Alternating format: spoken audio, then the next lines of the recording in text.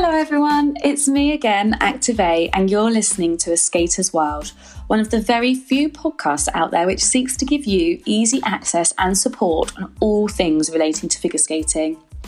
Firstly, I'd like to say a huge thank you to everybody who tuned in to the last episode, which focused on starting out in the sport as a beginner. The feedback was so humbling, and we managed to reach out to over 160 skaters in over 20 different countries, which was utterly amazing. And I really do appreciate the support you've all given by listening and sharing your thoughts and appreciation. At Ashley in Edinburgh said, "This is the podcast I have been waiting for. There are so few resources for adult skaters these days, and I was so excited to listen." Another follower at Abigail Go Figure shared that she enjoyed listening to this and found it very relatable. So please do keep your feedback coming in and requests for different topics so I can continue to deliver the content that you find most useful. Now, today's episode is titled It's Everyone's Ice, and within this episode I plan on only scratching the surface of what is a hugely meaty topic of inclusive skating. Now, this is something that I am extremely passionate about with my working background as a special educational needs teacher. Now, I'm fully aware it's been a tough few months for many adult skaters around the world, and many of us have been forced into these strict lockdown regulations, which has resulted in us not being able to train in our local rinks. That being said, I'm aware that since rinks have started to reopen, I have been totally astonished to hear that some adult inclusive skaters have been questioned about their eligibility to be at the rink early, and this to me is just utter madness. I appreciate that some skaters have found social media a great support mechanism during the pandemic, which has helped them to aspire to continue working hard on other areas of their training. But I also totally understand that for others, and on occasions myself included, social media can be incredibly difficult at times. You know how it is, scrolling through your media feed and it's full of other people enjoying the sport that we are so desperate to return to but are not allowed.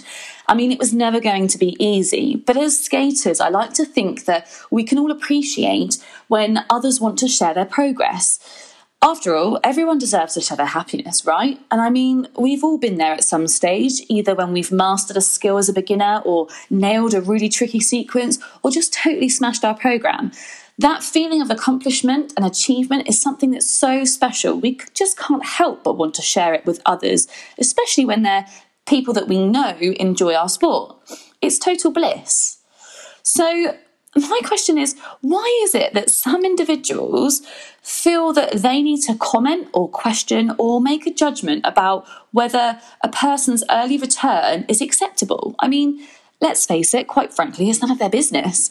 But I think it's more than that. And it got me thinking, I guess, is this actually the people trying to be intentionally insensitive, or is it rather more that they're just uncertain of kind of how to approach a topic of curiosity? I guess it's for this reason that today's episode is more about raising awareness of inclusive skating. I've done this because I want to support all skaters to develop a greater understanding of what this term actually means, but also provides all skaters with kind of the tools to support other skaters in a more mindful manner. And to help me do this, I'm going to be speaking with the wonderful Nikki Sibian. Now, for those of you who have not come across Nikki via social media, Nikki Sibian is a multi-award-winning competitor within the inclusive skating community. She has competed within the inclusive skating championships that take place across the UK over the last year. She has worked incredibly hard and has progressed in leaps and bounds since she first started skating in August 2019. Throughout this episode, we will be taking a closer look at her journey as a figure skater, who is registered as a severely sight-impaired skater, and we'll be finding out about her training regime and what adaptations are required for her to train safely. We will also cover a variety of areas in which we hope will help to reassure you that there is no set way to respond to an inclusive skater, and rather that it's more about being mindful and respectful of others' needs, asking the question as opposed to just making an assumption. Here's a little glimpse of what's to come.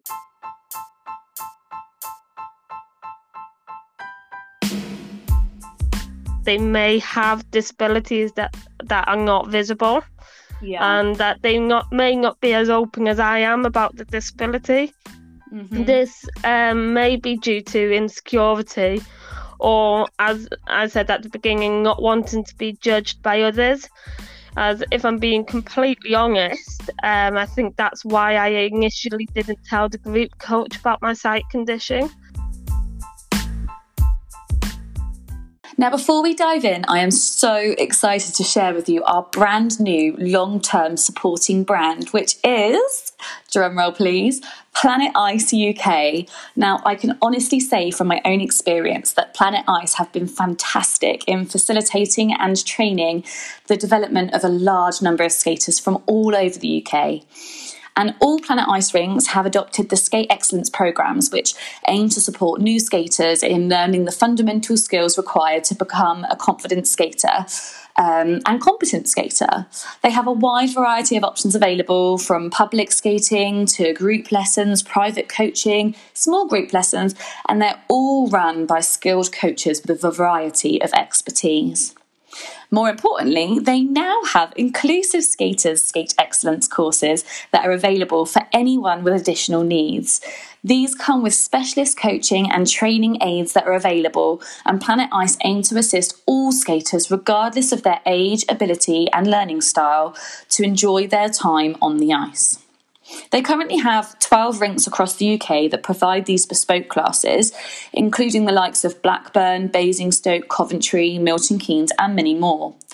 They intend on continuing to provide a magnitude of opportunities for inclusive skaters by developing their Inclusive Academy, which is currently available at Solihull, into other rinks. This is so that more inclusive skaters can continue to have something to progress into when they have completed their skate excellence courses. They also intend on providing a greater number of competitions judged by the Ice Skating Organisation, beginning with their artistic competition, which is due to be announced in the near future. If you would like any further information on the provision available within your nearest rink, then all you need to do is visit the webpage www.planet-ice.co.uk.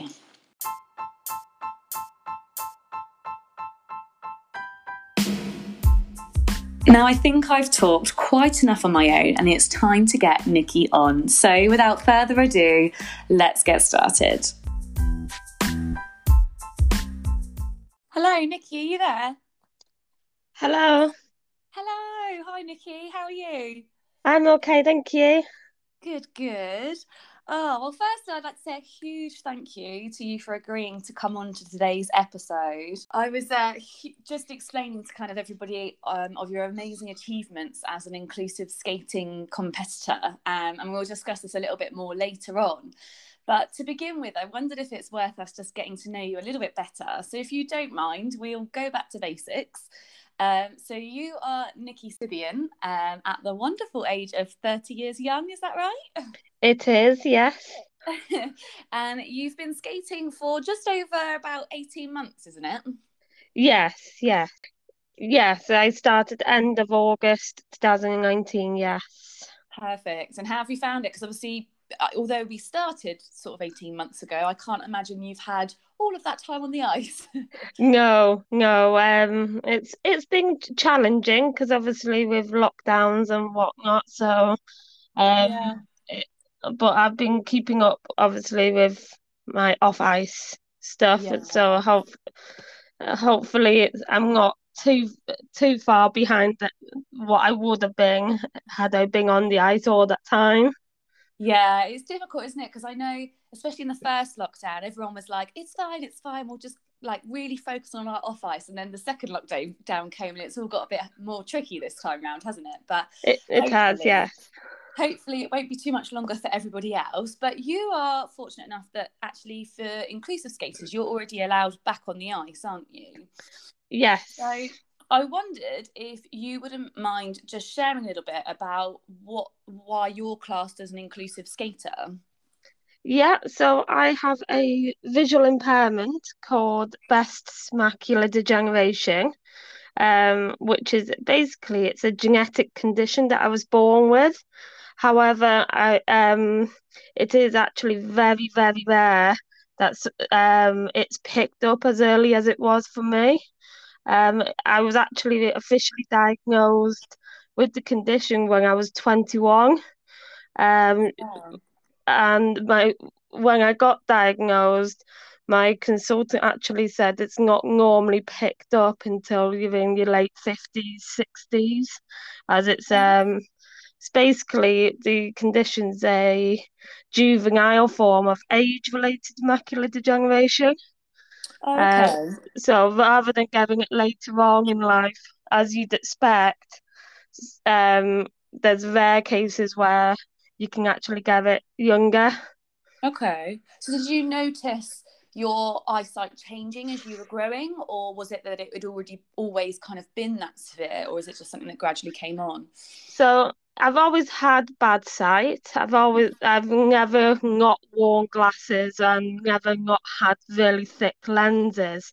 However, it came to a height really when I went for a driving test, and Okay. I realized I couldn't actually see as clearly as I could like the 2 weeks previous in my driving lessons.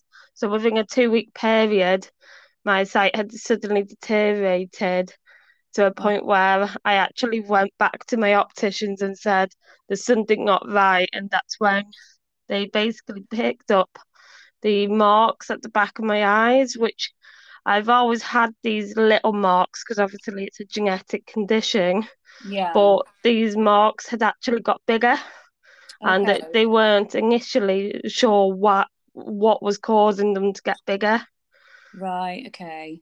It's really interesting. I think because I think our eyesight is so important, isn't it? And a bit like what you say, I think it's a really good message, even in that what you've just said, that it's so important for people to go and get their eyes checked, because obviously we don't know. I mean, the whole population of the world, I know through looking through your Instagram videos in the past, you speak about how actually the statistics of how many other people are affected by a visual impairment is actually quite large. I think a lot of people seem to make the assumption that if someone says they're a registered sight impaired, that this means that they have kind of zero sight. But actually, Yes, you mention that there's only a small amount of the population that have completely zero sight. There are actually over 2 million people, even in the UK alone, who have some kind of sight impairment. So even for myself, like I'm sat here now with a pair of glasses on. In the day, I like to wear contact lenses, and meaning that I actually would be one of these people that make up that kind of statistic. But you discuss how sort of 360,000 of those kind of 2 million people are individuals that will fall into kind of one of two categories. You've either got your registered sight impaired or you've got your severely sight impaired. So, if I remember rightly, you fall into that severe sight impairment, don't you? I do, yes. Yeah. So I wondered whether you would just mind kind of explaining the difference between those two categories, the kind of the registered sight impaired and then the severely sight impaired. Yeah, so I'll try and do it as clearly and so people can understand it as best as I can. Yeah. But so in order to be registered as severely sight impaired, or as it used to be called, the blind register, your sight would have to fall in within a certain criteria. Mm-hmm. Each consulting or eye hospital have set criteria that they have to fit in. One of the criteria is that there has to be a severe reduction in a field of vision. So, such as in my case, I have a severe reduction in my central vision. So, anything in Okay. front of me is severely reduced. But Okay. in order to be registered as sight impaired, or in the old terms as partially sighted, again, there's a set criteria in which you'd have to fit in, and that one of which is that there has to be a moderate reduction in the field of vision. Okay. So basically, although that the criteria between sight impaired and severely sight impaired are very similar, Mm-hmm. there is actually quite a gap between people who are registered as severely sight impaired severely sight impaired. So you can have somebody who is registered as severely sight impaired, but they'll appear to other people that they can see actually quite a lot. Yeah. Whereas then you got the flip side where there's um around about, I think it's about 7 or 8% of people who are registered as severely sight impaired who don't have any sight at all. Wow. So the range in the severely sight impaired register is quite huge Yeah. compared to between sight impaired and severely sight impaired.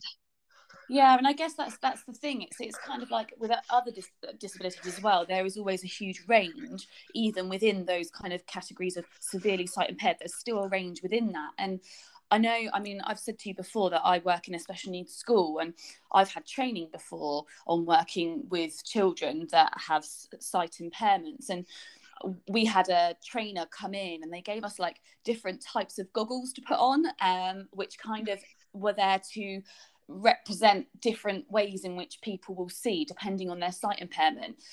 So we had ones where it was like a pinhole where the children could only see through a pinhole. There were ones where they could see a lot of kind of shadows and things, but everything was completely foggy and blurred. And it was fascinating. I mean, from a teacher watching, you wouldn't really notice that there was any sight impairment anyway from looking at them visually, but actually when we had the chance to put kind of our feet in their shoes, it was crazy. I didn't realize how much some students may have been struggling. And I kind of wanted to go back because I know recently you put a post up on your Instagram page where you did like a comparison between the rink in between kind of your eyes and maybe someone that doesn't have as much of a severe sight impairment. And I genuinely, when I looked at it, I at first thought my phone had fogged up because I was in the kitchen cooking. So I kept wiping my phone to try and make it clearer. And then when I realised by swiping right that you'd obviously put the comparison up, I thought, gosh, that must be so hard for you if that's how you're seeing the rink when you're training every day. So, yeah, I mean, how do you find that kind of how does it impact you when you're on the ice? So that post you're talking about was actually me illustrating what it's like for me on bad days. Okay. I have at the moment good and bad days. Right. And to begin with, it was actually quite scary to get to think that I couldn't actually see what was in front of me. Mm. Um, and but then you kind of I kind of got used to using my other senses to know where I was in the rink, and generally I take my time when doing tasks. But when I'm in the rink, I wear a high vis, and Okay. to basically it's to ensure that other people know that I have a visual impairment. But Okay. generally, when I'm in the rink, especially when I'm training on my own, I'll stick to near the barrier to get an idea of how big the rink is. And Yeah. then generally, once I've got an idea of the size of the rink, I'm generally okay. And most of the time, I can hear when people are behind me because I'll hear their blades, or Okay. if I'm approaching them, so I'll try obviously and avoid them if I can. Yeah, that's really really interesting actually. I guess because although we do rely on our sight a lot, actually everything all of our senses tend to work together, don't they? So it's interesting to know that you kind of rely on those other senses to support you in knowing your boundaries and whereabouts people are. Um, and yeah, so I guess how's it been being back? Have you loved being back on the ice? Yes, I am loving being back on the ice. As obviously it allows me to get out the house and do something that I love to do. Yeah. And obviously learning new skills makes it even more enjoyable, even like if at the time I'm absolutely petrified of doing a new skill on the ice. But once the thrill of once I've actually got Yeah. that particular skill, it's makes it really enjoyable. Yeah, I bet. I think we could all. we all know how you feel on that one. I think we're all very much looking forward to getting that feeling back as well. Yeah. But talking about skating, I thought it would be good just to kind of unpick your journey throughout skating. So let's kind of start from the beginning and kind of work our way up to where you are now with all of your medals and things that you've been winning. So how did you start with skating? Did you start with private lessons? Did you attend group lessons or private coaching? How did it work for you? So to begin with, I decided to see if I could actually do it. So I decided to start in a group class at my local rink. But a bit naughty of me, I didn't actually tell the coach who was doing the class about my sight condition, Oh, as I wanted to be taught like everyone else. However, after a couple of weeks, I realised that the group sessions weren't working for me, as I couldn't really see what the coach was doing. yeah, So I asked around my local rink about who did one-to-one skating lessons. yeah, Um, I'd seen a coach on the ice during sessions that I was on, but I wasn't actually sure whether they took beginners. right, okay, So when I was asking around and their name was picked up, kept being mentioned to me along with somebody else's name, mm, um, I knew I couldn't do although I knew I couldn't do what his students were doing at the time. I yeah, actually realised that I wanted to learn how to dance on the ice. okay. So I messaged him to ask for lessons, and that's essentially where my ice dance journey started. Oh, fantastic. Oh, that's nice. So tell us a bit about your ice dance stuff. So I'm only really at the moment really start at the very beginning of my ice dance, actually doing the ice dances. So at the moment I'm just doing the first two um of the dance pattern dances, Okay. and working on a free dance at the moment. But Yeah. I took part in my very first ice dance camp last weekend, Oh, lovely.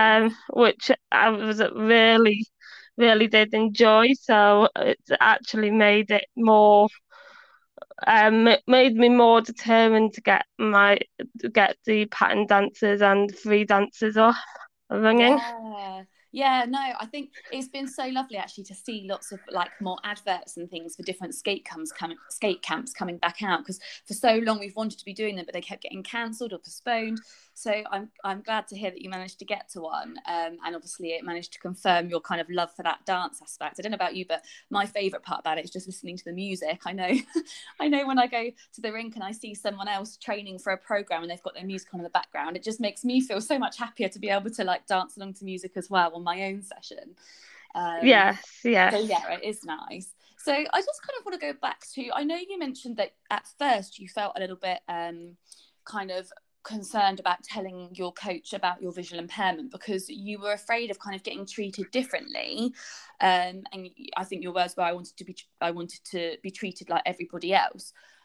So I mean, obviously, you realise quite quickly that something needed to change because you weren't able to access it in the same way. So, since having your new coach, in what ways has your training changed, so that it's been more accessible for you?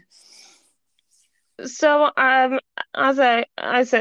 have two coaches who take me on a one-to-one um sessions. Yeah, So they both are able to actually explain and be able to actually break down yeah, um each move. For example, recently I was struggling with um a, a moving 2 foot turn, and okay, realised that wasn't actually checking my shoulders, even though I thought I was. But as right, soon as I checked my shoulders to be able to do it, mm. it's been I've been able to start getting the moving 2 foot turn back since the Yeah. this last lockdown. Oh, So that's good. I think having um one-to-one coaching with obviously a trained coach has actually helped, because not only am I getting the lessons and learning new skills, but they tailor it to your individual needs. Yeah. So if you're not getting something, they'll be able to think about ways to actually adapt it to so you can.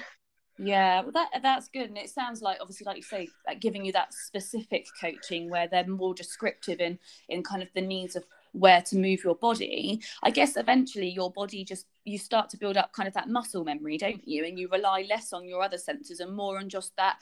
I know, even as a skater myself, like you suddenly just realize like it feels right, doesn't it?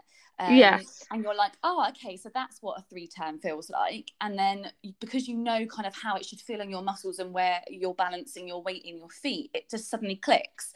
So it's nice to hear that you kind of have that support from your coaches and that they're able to adapt it to suit you.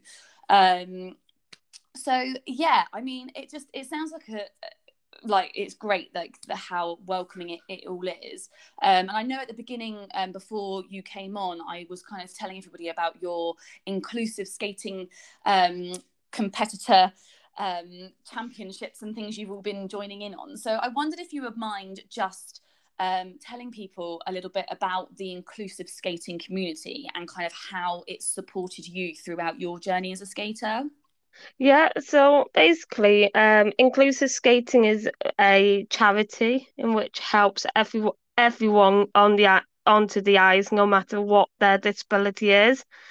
So they can provide training to suit your individual needs. For example, they have a badge program for when you're on the ice. So each individual skater can work towards these badges, and then they can submit video to an online portal which is marked, and the Okay. certificate is sent to them as a mark of an achievement.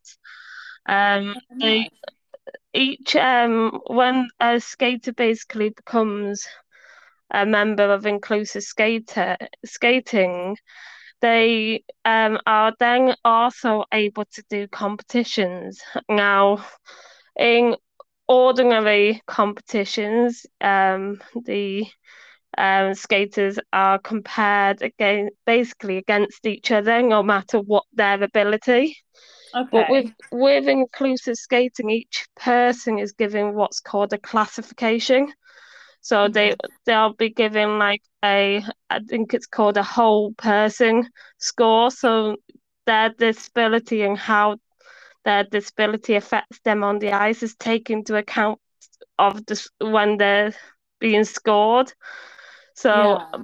and they also have different levels for everyone. So, for example, last year I did the English and Scottish Championships at level one, Yeah. um, and then I decided in the December to enter the British Championships at level two. Oh, wow. So, although like there's very like the set things that you have to do in each level, Yeah. but there is actually a level there for everybody to do. Oh, good. Oh, it sounds great that they kind of are taking into account everyone's different needs, because, like you say, like mentioned previously, everyone's visual impairment will be slightly different, and there's that huge scale there. So the fact that they can give people like a whole score so that they can take into account those differences, it kind of gives everybody a bit more of a kind of an accepting chance, doesn't it? Yes. So that's great. And I mean, honestly, I think it's a great support mechanism and for anyone. And if anyone out there that's listening today has got any kind of need there and they're interested in skating, then definitely go and look up the Inclusive Skating Charity, because it's, from what I could see on the website, it's lovely and so welcoming for all. But I was actually quite envious, and in or like you guys have had the chance to meet some of the most amazing kind of awe-inspiring figure skaters. And if I'm right, I think you managed to have a Zoom call recently, did you not, with the wonderful Jane Torver and Christopher Dean? Yes, they were actually guests at the British Championships virtual medal ceremony. So they were announcing each person's where they came in the competition. Which was a lovely surprise, as we were no one was aware that they were um the guest coaches until Yeah. they appeared on the screen. Oh wow, Um, what a surprise.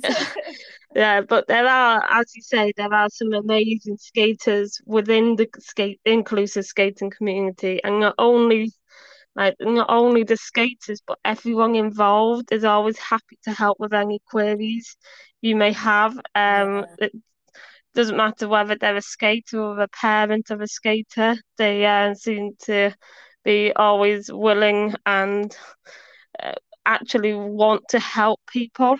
Yeah, oh, it is lovely. It sounds like a real welcoming community, where you all kind of support one another, and I guess that's similar to the general skating community. I know that I only started sort of February last year, and already I've had such a positive experience with other skaters and beginning skaters and people kind of just wanting to support and kind of help one another. So it's great to hear. Now, I'm also quite interested in how your experience has been during kind of public sessions, or like your patch sessions with other skaters who maybe don't have they're not an inclusive skater, they don't have a specific need. I know how sometimes you say that you felt like you've been treated differently on the ice, and you talk about on your Instagram, you talk about there's a situation between you and I think it might have been a coach, and you hadn't told them about your impairment, and when you did, they ended up talking to you in a way that you needed to talk about how your ears were absolutely fine. It did make me giggle. I just wondered if you wouldn't mind sharing that story with us. Yeah, so this was actually, it wasn't a coach, it was another skater, Oh, and okay, sorry. but um basically on this particular time I was chatting to this person, happened to mention to them about my sight condition, and he started to speak really, really slowly, which I found very odd. And I just said to them that my ears work fine, just talk to me normally. I don't think they realised that they were actually doing it, and they were very apologetic about it. Yeah. I don't think always it's an intentional kind of insensitivity that people give. It's more of just a result of people feeling a bit uncertain of how best to support or how best to respond to a person when they first find out that they have this need that no one was really aware of, because actually when looking at the person it wasn't an overt difference. It was just they looked like a normal person, so why would they think anything differently? And I mean, I can't answer on behalf of all inclusive skaters, and I know you won't be able to either, but just on behalf of yourself, being someone that has a visual impairment, I kind of just wondered whether you'd mind kind of giving a bit of advice to people so that if they do notice somebody with an impairment of any kind on the ice, how would you suggest to them would be the best way to kind of respond to that situation? For me personally, I'd rather people ask me a question rather than them assuming. Yeah, So okay, some people won't feel comfortable with answering questions, and that's completely okay. But some people might actually prefer to be asked the question rather than others making an assumption about what they think they can do because of their disability. So I think the general thing I would advise anybody is just to be mindful of other skaters, and that they may have disabilities that are not visible, yeah. and that they not may not be as open as I am about the disability. Mm-hmm. This may be due to insecurity, or, as I said at the beginning, not wanting to be judged by others. As if I'm being completely honest, I think that's why I initially didn't tell the group coach about my sight condition, and Yeah. why really I could only tell my current coach over text about my sight condition. But on the flip side, I think I would say to people who may be shy about telling people about their disability is that having a disability is nothing to be ashamed of. It's something that makes you you, so embrace it. Yeah. Oh, that's so lovely. Yeah, I mean, Nikki, thank you so much for coming on today. It's been hugely interesting, and I'm sure there'll be many questions even from just what we've spoken about today. And I just want to encourage anybody out there who is interested in these sorts of things. Obviously, I will put in the post for this podcast page, I will put links for places where you might want to go for further information, or I'm sure, Nikki, on Instagram you won't mind the odd direct message. Absolutely. As I said earlier, if anybody needs support or just wants to message me about anything, whether it's skating related or wanting more information from a skater rather than the inclusive skating charity, about how to join inclusive skating, then by all means, message me on Instagram. I'm just totally humbled, in all honesty, of your kind of story, Nikki, and I honestly do wish you all the best in your skating journey. Thank you very much. Thanks, Nikki. See you soon. Thank you. Bye. Bye.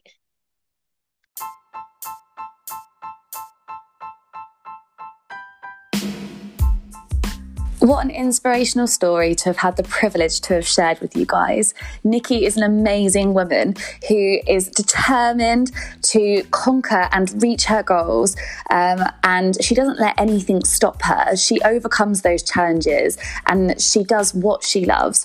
And I think we can all take something from Nikki's story. So until next time, skate safe, enjoy getting back to the rinks, and I'll look forward to speaking with you all soon.